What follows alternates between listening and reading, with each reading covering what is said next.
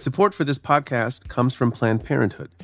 It's hard to imagine a world where we leave future generations with fewer rights and freedoms. Since the Supreme Court's decision to overturn Roe v. Wade, politicians in nearly every state have introduced bills aimed at blocking people from getting the essential sexual and reproductive care they need, including abortion. Planned Parenthood believes everyone deserves access to care, and with supporters like you, they can reclaim our rights and protect and expand access to abortion care. Visit PlannedParenthood.org/future to learn more and support their cause. This episode is brought to you by State Farm. If you're a small business owner, you know that it isn't just your business, it's your life. And whatever your business might be, you want someone who understands. That's why you might want to check out State Farm's small business insurance. Why? Because State Farm agents are small business owners too, living and working in your community. That means they know what it takes to help you personalize your policies for your small business needs. Like a good neighbor, State Farm is there. Talk to your local agent today. From Cafe, welcome to Stay Tuned. I'm your host, Preet Bharara. I'm a big advocate for second chances because I got a second chance. Most of the people that I advocate for, I believe defies their first legitimate chance. But because I was a beneficiary of people who believed in me after I screwed up very publicly, I have devoted my life to this work. That's my guest on the show today, Catherine Hoke. Catherine is the CEO of Defy Ventures. Defy Ventures is sort of an unusual nonprofit that tries to help people who have been sentenced to prison in America transition to life outside of prison by helping them become entrepreneurs. Before we get to my conversation with Catherine, let me answer your questions. Hey, Pre, it's Eric calling from Pittsburgh, Pennsylvania. My question is more political than legal, but do you believe Senator Bob Corker's recent comments about Trump being unfit to serve and a potential danger to the country could open the floodgates for more Republicans to criticize or completely break away from the president? What political incentives would need to exist for the GOP to completely divorce Trump? Well, look, Eric, I'm not a politician. I don't aspire to be one. And I'm not a political consultant, but I am a citizen of the country. And I did make some comments on Twitter about, something you've never seen before, which is a sitting member of the Senate, and not only any sitting member, but the chairman of the Foreign Relations Committee of the same party as the President of the United States, saying in an interview that both the New York Times taped and that he taped, notwithstanding what Donald Trump has tweeted about that later, the President of the United States is leading us on a path potentially to World War III. Just so we're clear, this is the head of the Senate Foreign Relations Committee of the same party as the President of the United States invoking the prospect of a World War III that could be caused by the President of the United States himself. We've never seen anything like that. Somebody from the New York Times tweeted about that interview. This was perhaps, the most strong criticism of a president by a Republican. I said, perhaps. He literally said World War III. We don't always have to hedge. People should be worried. People should be very worried. And usually I keep my voice low, but sometimes your voice needs to go up a notch. Now, again, as a layperson and private citizen, the question about whether or not other Republicans will come forward is an interesting one. One of the reasons people don't like politicians very much is that they're very cautious and they don't speak their mind because they're concerned about getting reelected. And the most candor you ever hear from a politician is when they're not running for re-election. And so that's why you have more candor from John McCain. You're seeing less candor from someone who's known to be a candid guy, from Lindsey Graham, who played golf with the president this week and commended the president on his golf playing skills, which I found interesting. So I don't hold out a lot of hope that people will be more open, forthcoming, break with the president, even if they think it's in the best interests of the country, because they're wrapped around this idea of not wanting to alienate certain people because they're looking for their vote. And I get that. That's how democracy works. But I think it's unfortunate. Here's a question from Ruth. Hi. My question is that now that we have further information on the Russian involvement with the 2016 election, with the involvement on Facebook and Twitter ads, could it be conceivable that a new election would be called similar to like was recently held in Kenya? Okay, Ruth, thank you for your question. I think the odds of a new election of the sort that happened in Kenya is very low. I would put the odds maybe at 0. Sorry to disappoint you. I will say, however, this issue of whether or not these, social media giants like Facebook, Twitter, Google need to do more is clear. I think that they do. You know, we talk about them as being social media enterprises, but they're really mammoth, massive tech companies that, among other things, have huge amounts of personal information about most of the people who live on the planet at the moment. That's not a small thing. With respect to Facebook alone, I think we saw Mark Zuckerberg come out recently and say they've got to do a better job of having transparency with respect to which people are buying political ads. Now, the one thing I will say about this is I think it was as far back as 2011 that Zuckerberg and others at Facebook said that it was impracticable, that's really a word, to reveal to the public who was buying which political ads. But then fast forward a few years and the stuff hits the fan like it has over the past few weeks, and we find out that Russians were apparently paying for political ads in rubles. And now, because of pressure, Mark Zuckerberg announces they're going to do exactly what he said was not possible to do back in 2011. So I think politicians, the public, legislators have to be tough on social media companies so that we make sure that we have democracy in the way we want it in future elections. This next question comes from Twitter, from Deaf Not Dumb at Aldwag75. And the question is, Mr. Bharara, with all due respect, will these podcasts be transcribed?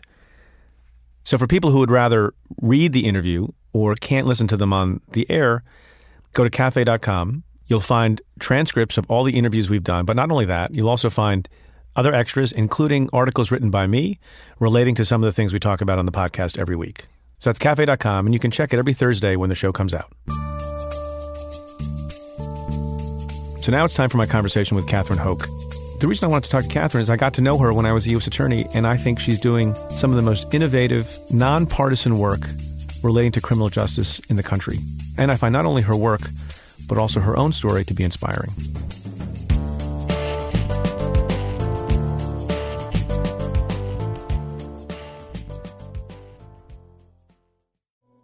Support for this show comes from Washington Wise, an original podcast from Charles Schwab.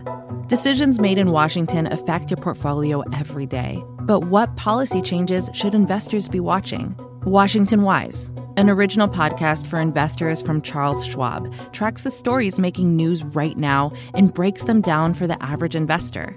Host Mike Townsend, Charles Schwab's managing director for legislative and regulatory affairs, takes a nonpartisan look at the stories that matter most to investors. He explores topics like policy initiatives for retirement savings, taxes, and trade, inflation fears, the Federal Reserve, and how regulatory developments can affect companies, sectors, and even the entire market. In every episode, Mike and his guests offer their perspectives on how policy changes could affect what you do with your portfolio. Download the latest episode and follow at schwab.com/WashingtonWise or wherever you listen. Support for Stay Tuned comes from Squarespace. In this day and age, if you're starting a new project, one of the first things on your to-do list is creating a website. That might seem a bit scary at first, especially if you've never done it before. But there are tools out there that make it easy for anyone to create their own site, like Squarespace.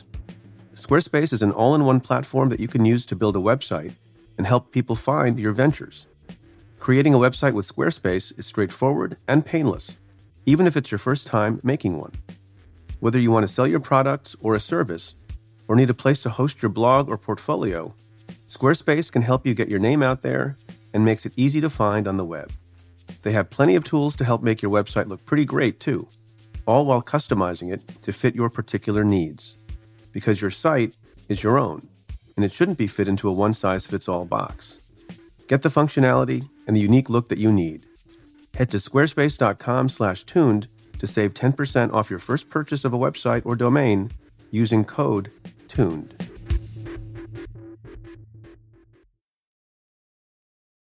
Welcome to the show, Catherine Hoke, also known as Kat to your friends, yes? Yes. So, Thank you, sir. it's good to have you. I can never figure out if it's Catherine or Kat. Both work. So, you had a birthday recently. Yes. Where'd you spend your birthday? I spent my 40th birthday at Pelican Bay State Prison. It's my favorite place in the world. So, I prosecuted people for most of my adult professional life. It is very rare that I hear someone say that. So, could you explain what on earth you're talking about? Sure. I'm the founder and CEO of Defy Ventures, DEFY, like defying the odds. We work with men, women, and youth who have criminal histories. They're serving their time. We run a rehabilitation program that transforms their hustle and prepares them for a successful release after they get out. When they get out of prison, we help place them in jobs. We have a mentoring program, and we incubate and finance successful businesses started by people who have criminal histories. Well, I want to get, right. We have a lot to talk about Okay. with respect to your work, which people might be surprised to learn that I'm not only a fan of and an admirer of, but also a participant in my new life. But first I want to get back to your birthday. So you go to prison for the whole day?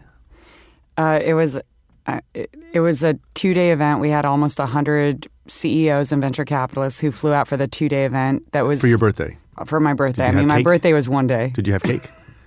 We had cake. We even had a band. What kind of band did you have? It was like a 80s cover band. It was the first band concert they'd ever had at Pelican Bay. Wow. Where's Pelican Bay? It's at the Oregon border of California. So let's take a step back.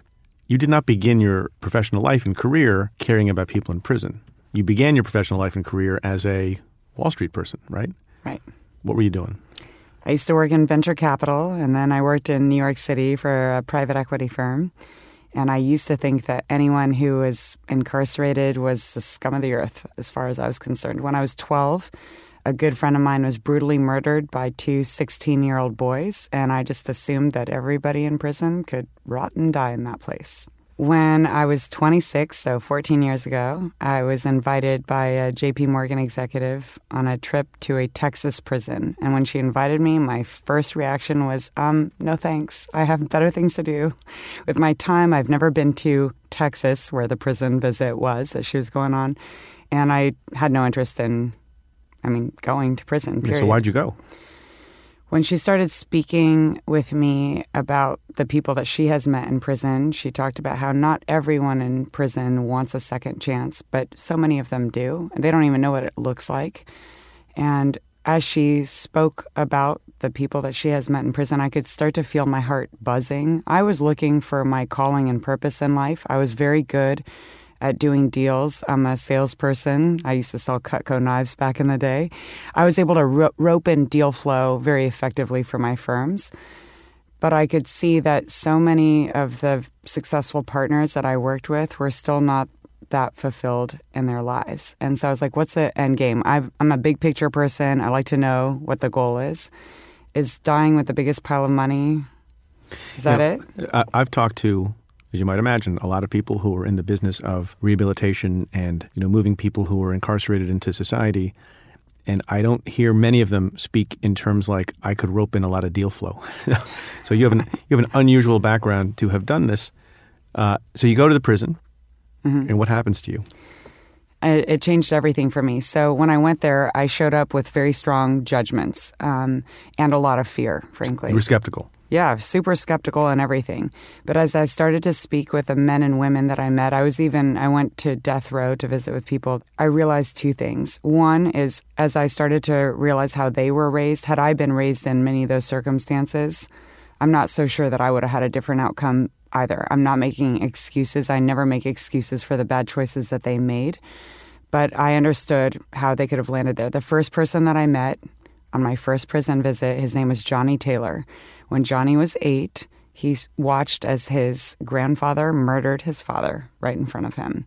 And by the age of 11, he was jumped into a gang. And by the age of 18, he was incarcerated. And unfortunately, these trends, these stories are all too common. So Johnny could have made other decisions, but at the same time, I understand the choices that he made.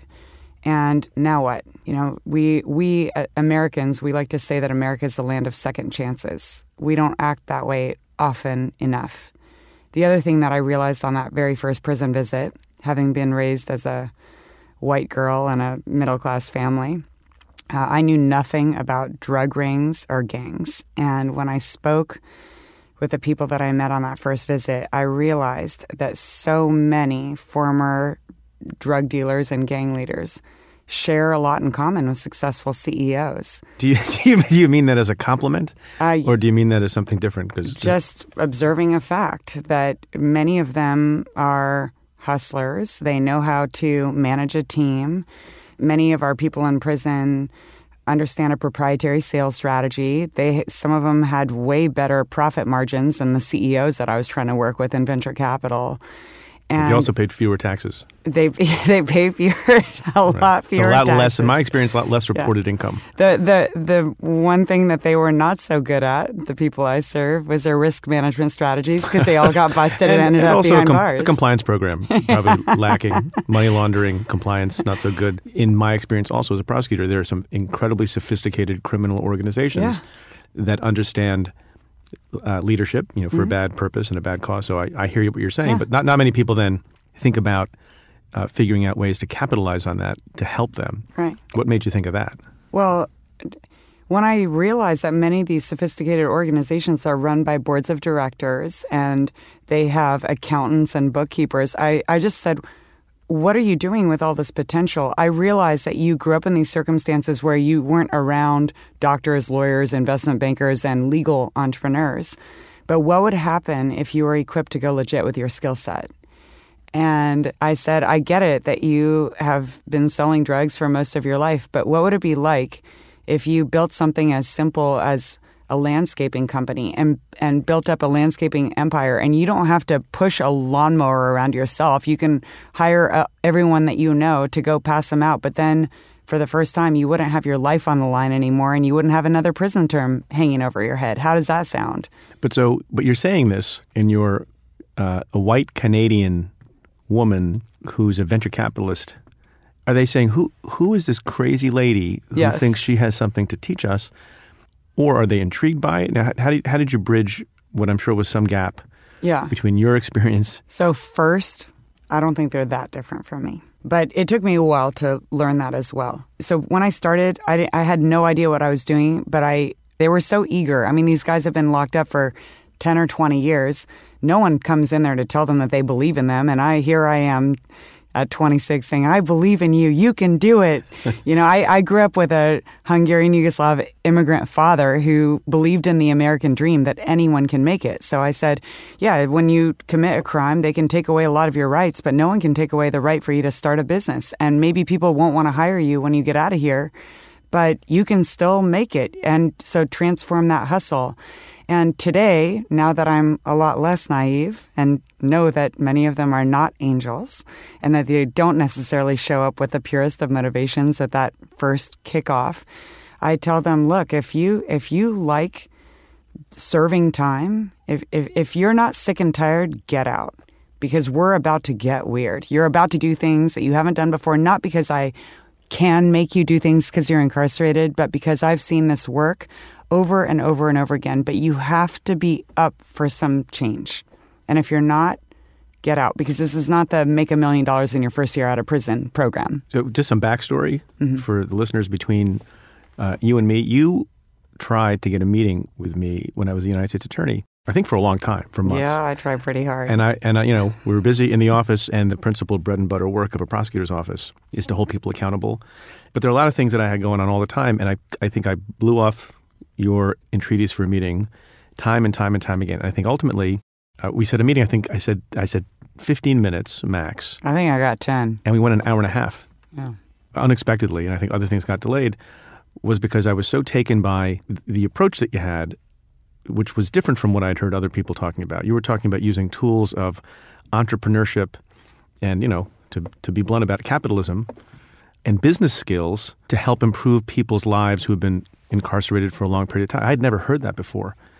And when I stopped being the U.S. attorney because of this firing thing that happened, I agreed to join the executive council of Defy Ventures. I want people to know that, along with, among other people, Sheryl Sandberg, who also believe in this work. And, I just want to say that I think it's important in America that prosecutors do care about prisoners, that even though the job of the prosecutor is mostly to do these other things, we can't forget about what happens once people go to prison. And if we want recidivism to go down, and if we want public safety to go up, we can't just forget about people once the guilty verdict is in and the sentencing is imposed by the judge. So, I endorse the work for that reason. Well, thank you. And I'm really grateful to have you involved. And some people ask me why I pursue the other side. A lot of people see this world as us against them. And whoever them us is me. and them are. Well, yeah. And, if I'm if I'm for people who are incarcerated, they would think that maybe I would not be also for people who are in law enforcement or people who bring justice. But I'm for justice. That's why we're here right now. That's why we're both here, because we both know that it's not just about punishment. It's not just about lock them up and throw away the key. 95% of people who are incarcerated come home to society. And so who do we want coming back? So I went with you along with my brother and along with the Deputy United States Attorney.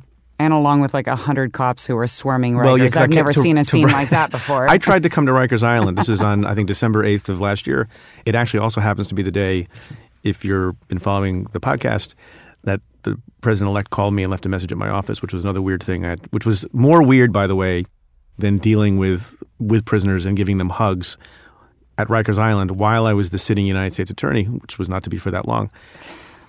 And I brought a bunch of folks, and I thought it would be a low-key thing, but obviously there was concern for, I suppose, my safety, which they didn't have to be concerned about.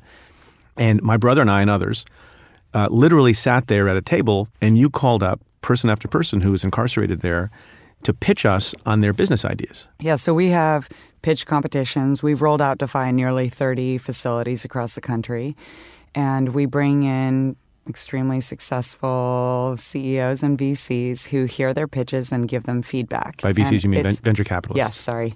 If they win, they get an IOU so that after they get out of prison and are admitted into our entrepreneurship incubator, then they can cash out the check, and we provide them with startup funding to start legal businesses.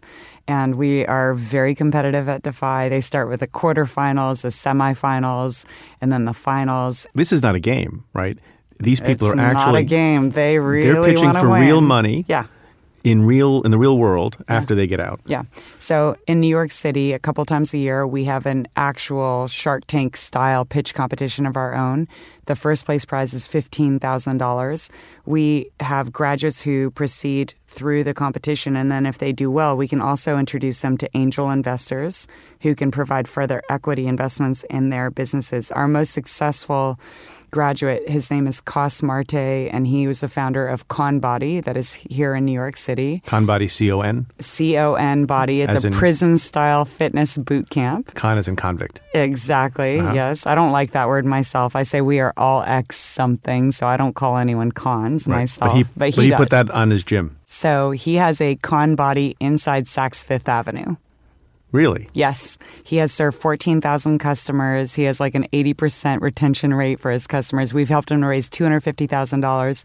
He has hired 15 people with criminal histories, and he now has an online platform for Con Body Live that has served people in 22 countries. He has customers in all those countries. But what I love most about Cos, he did 5 years in prison in New York State. And he started to change his life when he was in the SHU, in solitary confinement. He was really... SHU was a special housing unit? It goes by security housing unit. It has different names all over the place, but it's where you go when you get in trouble when you're already locked up. What caused you to think that you should believe in him and that he might be able to launch a successful business? When he showed up to the classes, he sat in the front row. He was on time. He was dressed in a suit and tie. He is the hustler of hustlers. Cos used to run But now in a good way. Yeah. Okay. Yeah, transform that hustle. But you can't take the hustle out of the hustler. You can't. And almost any warden will tell you that their prison cells are filled with hustlers who are always selling something. You can get pretty much anything you want in prison. Cos used to be that guy. He ran a $2 million a year drug ring in New York City before going to prison. He went to prison at 19. And then he realized that through his drug empire, he was destroying lives. And he decided that he wanted to go legit. And he had this idea, but ideas are a dime a dozen. They don't go anywhere unless you can get financing, unless you can get access. And that's what Defy provides to people. We give people who don't normally have access, we provide them with access, we vet them. So I believe in the power of redemption. I believe in the power of rehabilitation. But I also believe there are some people who are not redeemable. And I also believe there are some people who say they are on the road to mending, but they're still going to victimize people, and there's a concern about that. Do you have to convince yourself that something had changed with respect to not the hustle, because everyone hustles in the world, business people and otherwise, but that he had made a change in his life, that he wasn't going to harm people or engage in activity that was destructive? The people that we serve, a requirement is that they take ownership of their past. And if they don't take ownership, then we're not interested. I believe that all things can be redeemed. And I have worked with people who have committed very heinous crimes. All I can say is that every time that we gave Koss any opportunity or any assignment or responsibility, he took full responsibility and he turned everything that he was provided with into gold. So they don't get $15,000 in their first Shark Tank competition. If they win the first one, they get $500. And then we see what they do with the $500. That's for the first place. We look for receipts. We look for bank statements. We look for all their activity. Defy's a really tough program. It's 200 courses. Some of them are taught by Harvard and Stanford MBA professors. Do they get their assignments in on time? Are they meeting with their executive mentors? So we're so high on accountability. And a guy who's a fraud is probably not going to follow through and be accountable, or he's going to fail a drug test, or he's... Right, so there are a lot of measurements along the way. Yeah. Is it hard for some of these guys who have criminal records to get people to take advantage of their services? So part of the beauty of entrepreneurship is that usually your customers don't say, do you have a criminal history? By contrast, many employers will ask if you have a criminal history, or maybe they don't ask, they just run a background check and then they throw your resume out. In New York, with Ban the Box, an employer is not legally allowed to ask about a criminal history up front, but they can run the background check, right. And people discriminate all the time.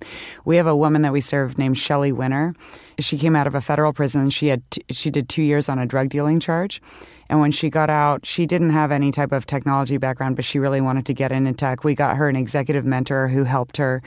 And Shelley landed an interview at Microsoft. She's very charismatic. And she ended up getting a job offer. After they ran her background check, they attempted to rescind the offer. And we let our EITs, that stands for Entrepreneurs in Training, that's what we call our people, we inform our EITs of their rights. And she let them know that discriminating against her because she has a criminal history that is unrelated to the sales work that she would be doing at Microsoft is not legal. I'm proud to say that Shelley has now been recognized twice as an MVP on her sales team at Microsoft. She has been commended and promoted because she's adding so much value. I think people discriminate out of fear. In your experience, who are the kinds of criminals who you think are the easiest to work with versus the hardest to work with? I don't love stereotypes, but in general, at Defy, the people that we serve now average nearly 20 years in prison. You usually don't get 20 years in prison unless you have committed a violent crime. I have never had anyone who committed the crime of murder ever go back to jail or prison ever again. They are our most successful category.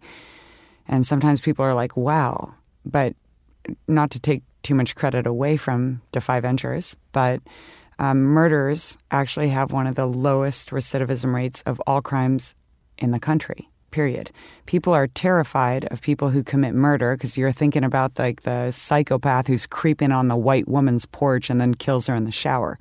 I've never met one of those. The people that I work with were 15 years old when they exchanged gunfire with a rival gang member. They grew up with a gang turf. Again, I don't make excuses for what they do, but they weren't killing random victims. They were engaged in a war. And who are the kinds of folks that you find it most frustrating to deal with and who don't rehabilitate as well? Overall, I would say we've had the hardest time with people who have committed white-collar crimes, especially that involve deception with money. And I believe the reason for that is that when you are deceiving people and you have a lifetime pattern of lying to make yourself look good, sometimes it's harder to take ownership of your past. So I hear a lot of times, I was framed, I didn't do it. And there can be, especially when people have achieved a lot of success. By the way, this is like 1% of the people that we serve at Defy that I'm describing right now. But if you've had a lot of financial success in, if you're a Wall Street guy, if you were one of your guys, Preet, when you've had a lot of success and that greed and that pride of always looking awesome, it can be harder to take ownership of your past versus my people who know that they have made a grave mistake. If you've always been an angel and have never done anything wrong in your life, then we don't have anything to talk about. But there's another problem, pride.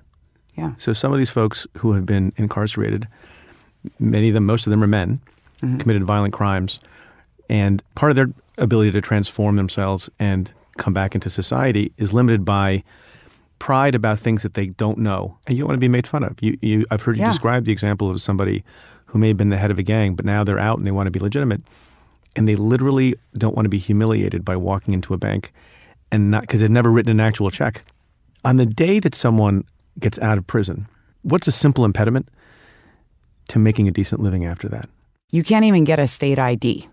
I don't know why prison systems don't let you exit with a state ID. You walk out with your offender ID. And if you try to cash your $200 check at a bank, I've seen cases where bank tellers get nervous and have had a few of our guys get arrested for showing their offender ID to cash their prison check. People automatically assume that when it says offender at the top of it, they think it means sex offender. People are freaked out.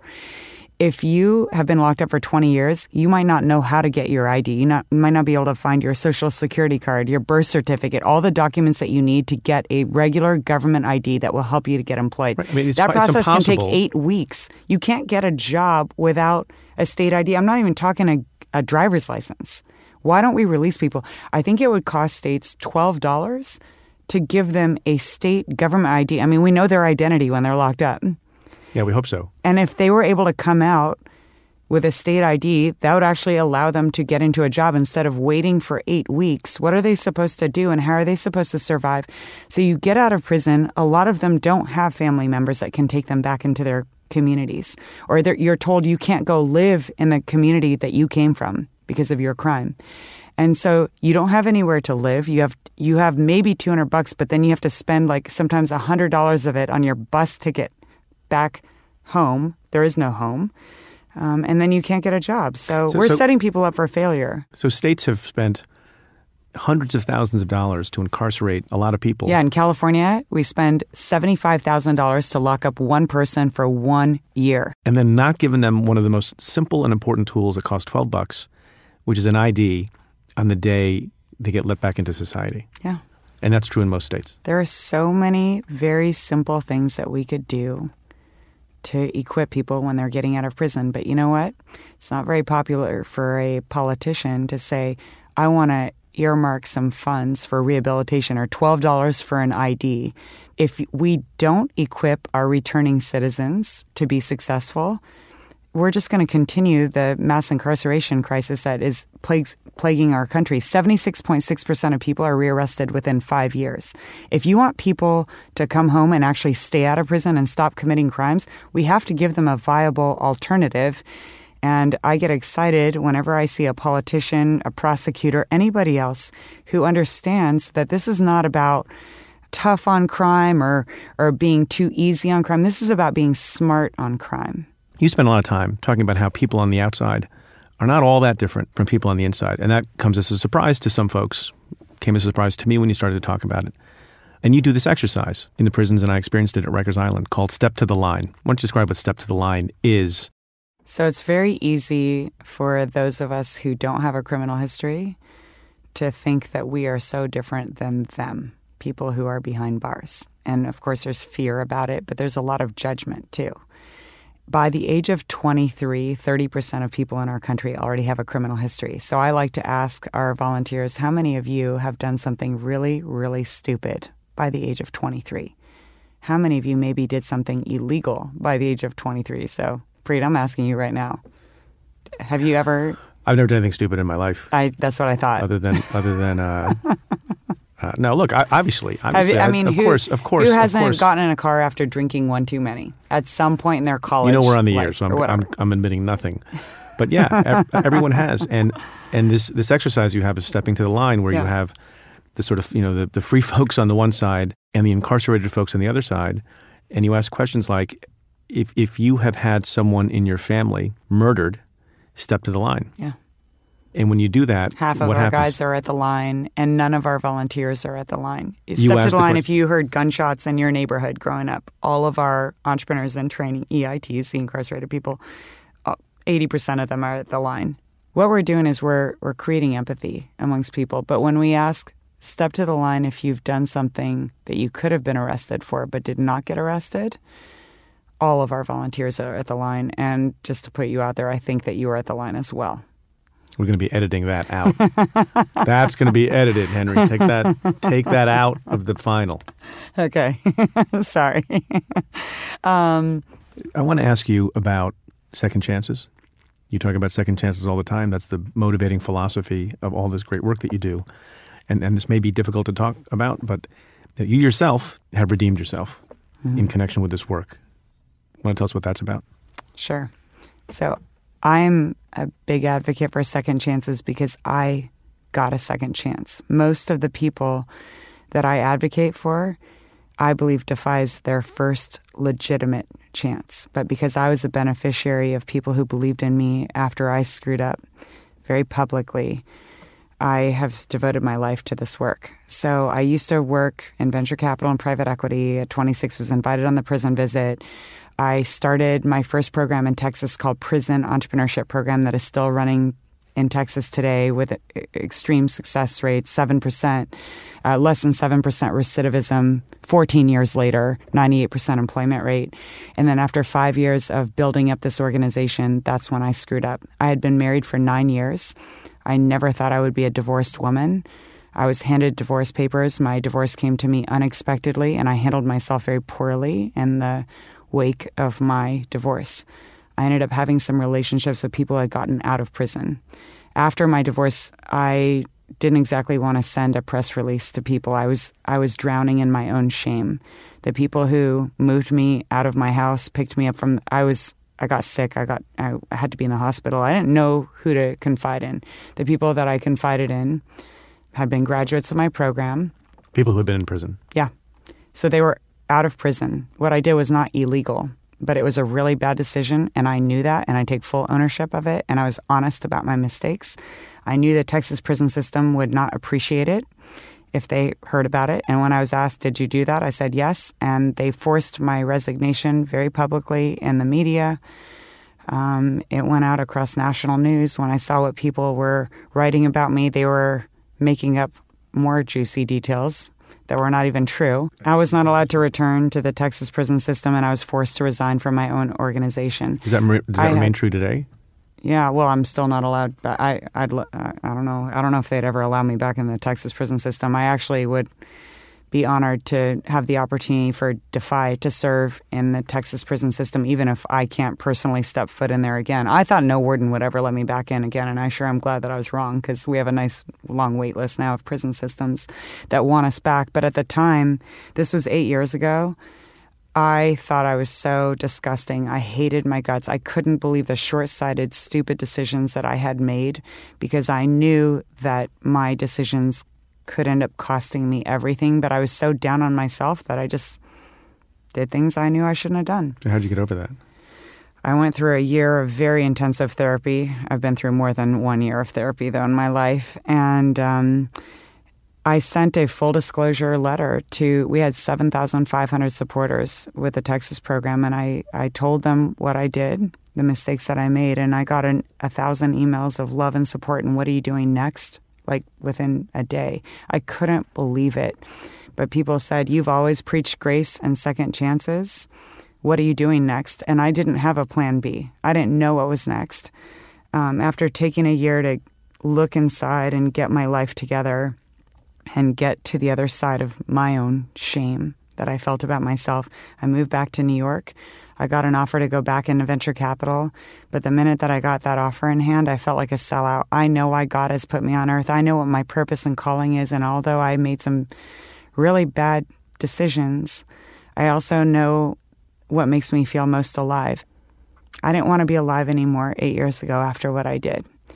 And today I'm very proud of what our staff has built. Today we have 56 staff members.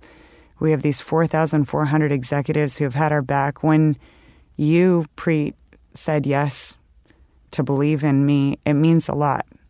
It means a lot, not just to have you believe in me, but when you have met the people that we serve and you also stand for justice, it means so much. I wish a lot more prosecutors out there were like you. Look, I think the work that you do is incredibly inspiring, and we were going to do more work together in that other official capacity if I had remained as the United States Attorney.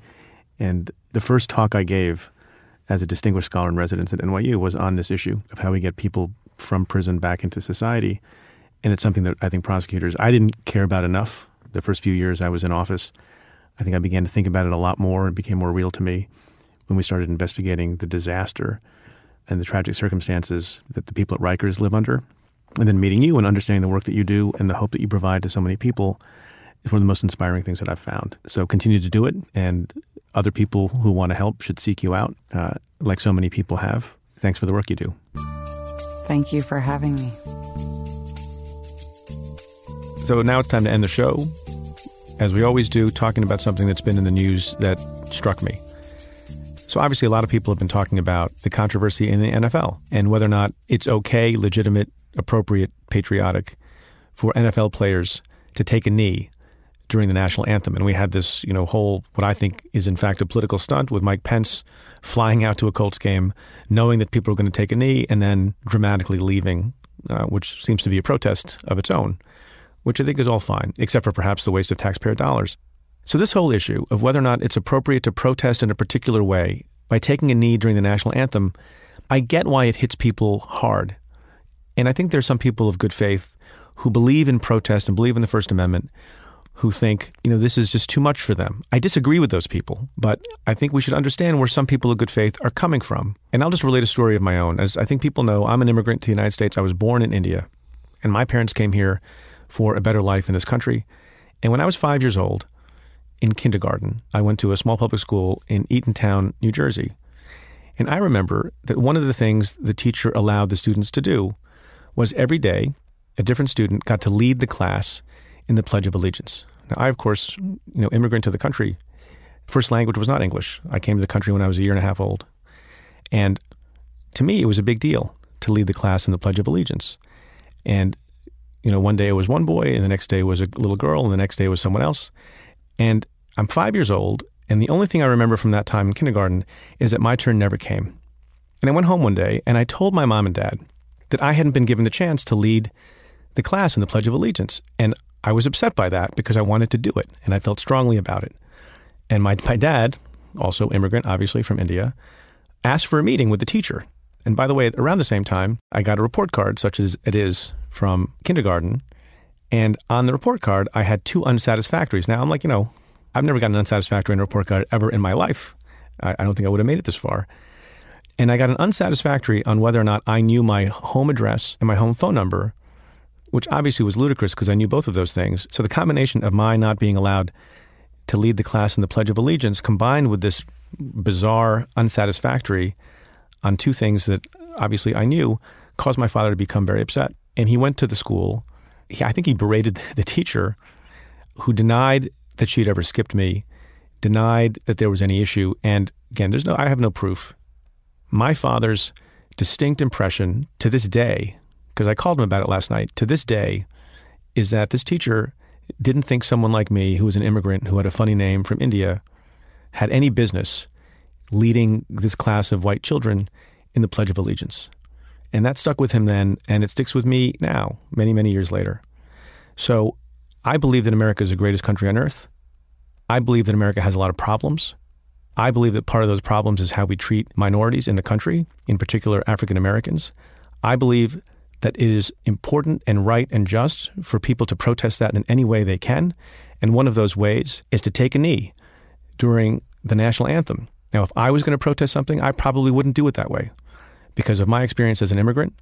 But like many other people, given what I know about this country and how much I love this country and what this country has done for my family who wasn't born here, I would fight to the death for their right to do that. And I think in this, in all this back and forth and fighting and posturing by the president, the vice president, others, some people of good faith, lots of people not of good faith, we should just keep our eye on the ball. And America is great.